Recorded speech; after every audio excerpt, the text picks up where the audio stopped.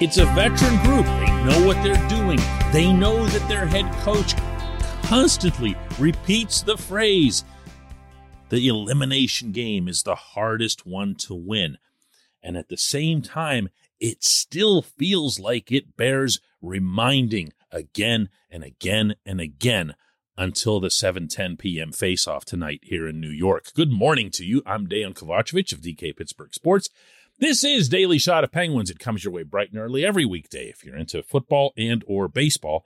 I also offer daily shots of Steelers and Pirates that I hope you'll check out. It is Game 5 here tonight at Madison Square Garden. I'll be covering it with a full column on DK Pittsburgh Sports, as well as, of course, daily shotting it with you tomorrow morning. And while I'm formally recusing myself from the prediction business for the remainder of this round, having picked the Rangers to take it in 5, nice job there, huh? I do feel comfortable sharing with you a feeling that this team is going to take this game as seriously as you'd want it to. And that's because Sidney Crosby, Evgeny Malkin, Chris Letang, guys who are wearing 3 rings. They have a lot of other guys with 2 rings, Jake Gensel, Brian Russ, injured Brian Dumoulin. They've been at the brinks of series in both directions.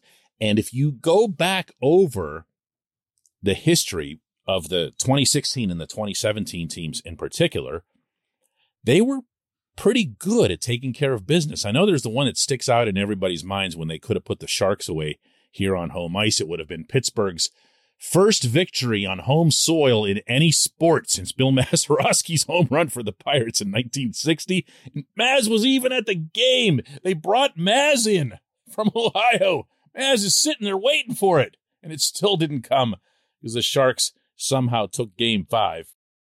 But then they went out to San Jose. They flew all the way out to San Jose. And I remember the vibe in that room that morning was beyond hyper intense.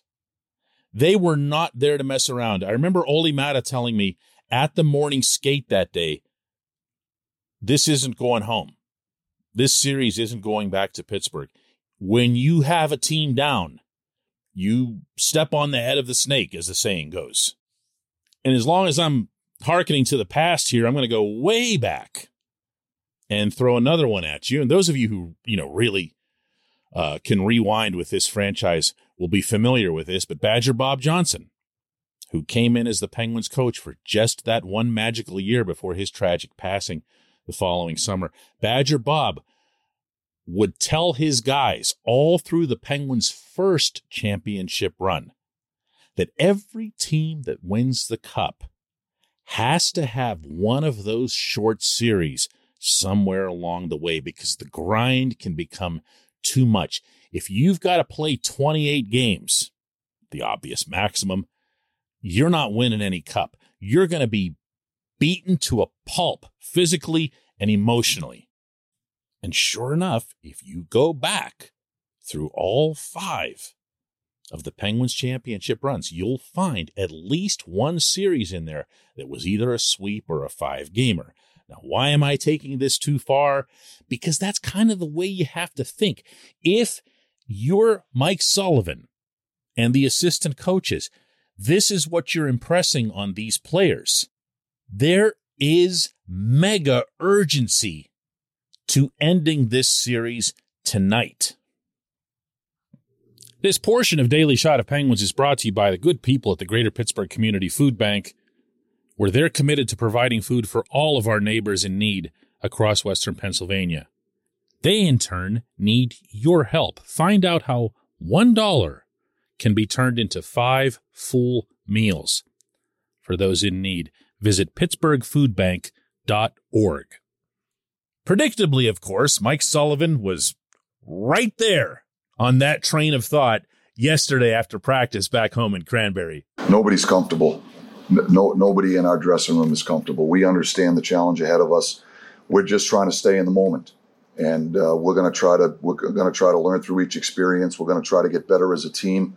We got to stay hungry, and just stay in the moment. And that's the most important thing. And I think it starts with a mindset. It starts with an attitude before the puck drops. And that's the message to our group. I think we have great leadership. We've got a veteran group in there that has been through a lot of playoff experiences, and they understand how hard it is. You know, the elimination game is always the most difficult. We know what the challenge that's ahead of us. We're going to have to go out and earn it each and every night, just like we have to this point. So we're going to hit the reset button. We're going to go to work. We're going to do our best to put our best game in the ice. That's because he gets it. He gets it. He can see the bigger picture. They can't talk about the bigger picture, or that would be totally hypocritical and out of line with everything that I'm saying here. But you can see it. They can see it.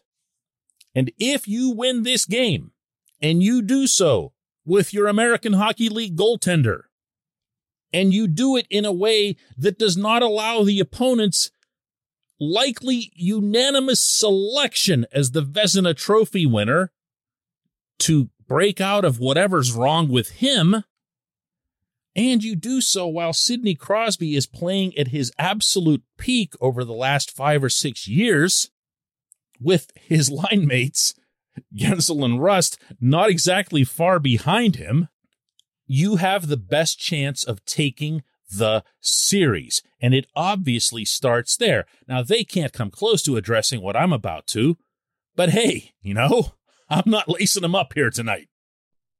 You want to have a 5-game series because in the next round, presuming that you get there, you're going to face a Carolina or a Boston team that just might be going a little bit longer. And sometimes all it takes is an additional game or two to make a big difference, because they'll have some more injuries and bruises and bumps and aches and pains going into the next game one that you play.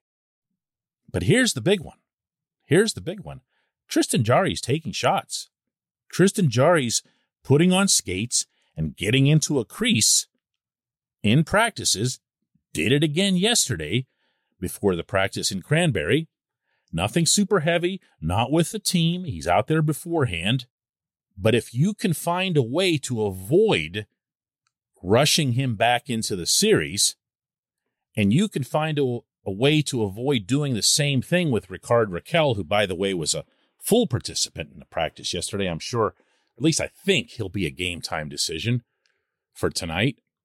And if you can find a way to do the same thing with Dumoulin, and for that matter, Jason Zucker, who's clearly playing hurt, sitting on a stool instead of the bench off to the side, then you're strengthening your team for the longer run. Not just the next round, but for the longer run. And don't even make me say that if you want Sid to keep playing at this extraordinary level, and you remember that he's in his mid-30s, he could probably use the break too. Go ahead and finish this one up, fellas. You know, do it here. Do it tonight. Get it over with. Then plop down on the couch for a few days. When we come back, just one question.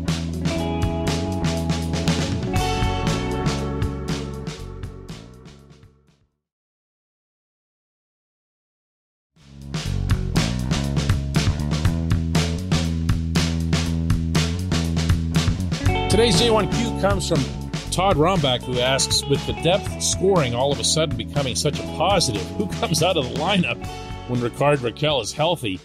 Thanks and love all your coverage. That's very nice, Todd. I appreciate that.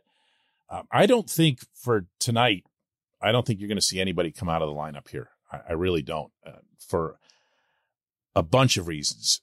Number one, as I mentioned in the previous segment, even if Rakell is deemed a game time decision, that doesn't mean, as it often does with Sullivan, that he'll get in. He also had Zucker as a game time decision, you might recall, before game 2 up here, and Zucker ended up not playing.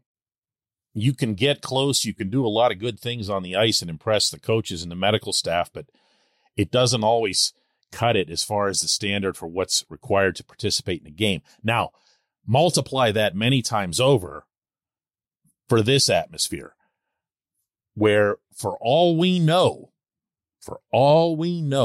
when Gerard Gallant was going after his guys for being soft and using that word 3 times in the same sentence to describe his team's performance, In Game 4, he might have been sending another signal to, go out and just attack everybody the way they did in the first 10 minutes of Game 1. And by attack, I mean like assault. I mean like just running around brazenly the way Ryan Reaves did. Even Alexis Lafreniere got into it. I know they've made him a little grittier, but I didn't see that coming.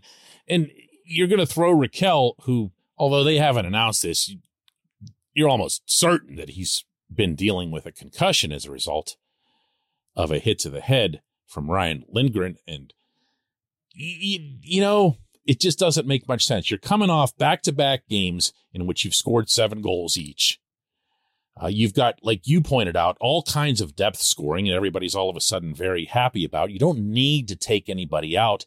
If you were to take someone out to attempt to answer your question here, it would probably be Brian Boyle, because he's kind of that guy that's sitting there at the edge there.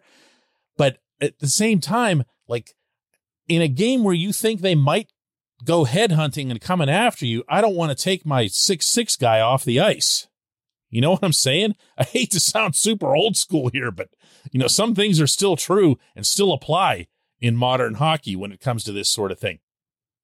And this brings me back yet again to the subject of how do you approach Game 5? How do you attach urgency to it that the players know mathematically does not exist? They know they've now got 3 whole cracks, including one back home, in which they can finish the job. And telling them that these same 2 franchises met in 2014 and the Penguins had a 3-1 series lead and lost isn't going to do anything either, because that's like 100 years ago to most of these guys, probably even including the ones who participated in it. What you have to underscore is the value of what it means to winning a championship, to advancing round by round, to staying as fresh and healthy as you can be, to getting as fresh and healthy as you can be if you're not that currently. And of course, the not so small matter of bringing back your very, very good starting goaltender. I appreciate the question. I appreciate everyone listening to Daily Shot of Penguins. We'll do another one of these tomorrow morning.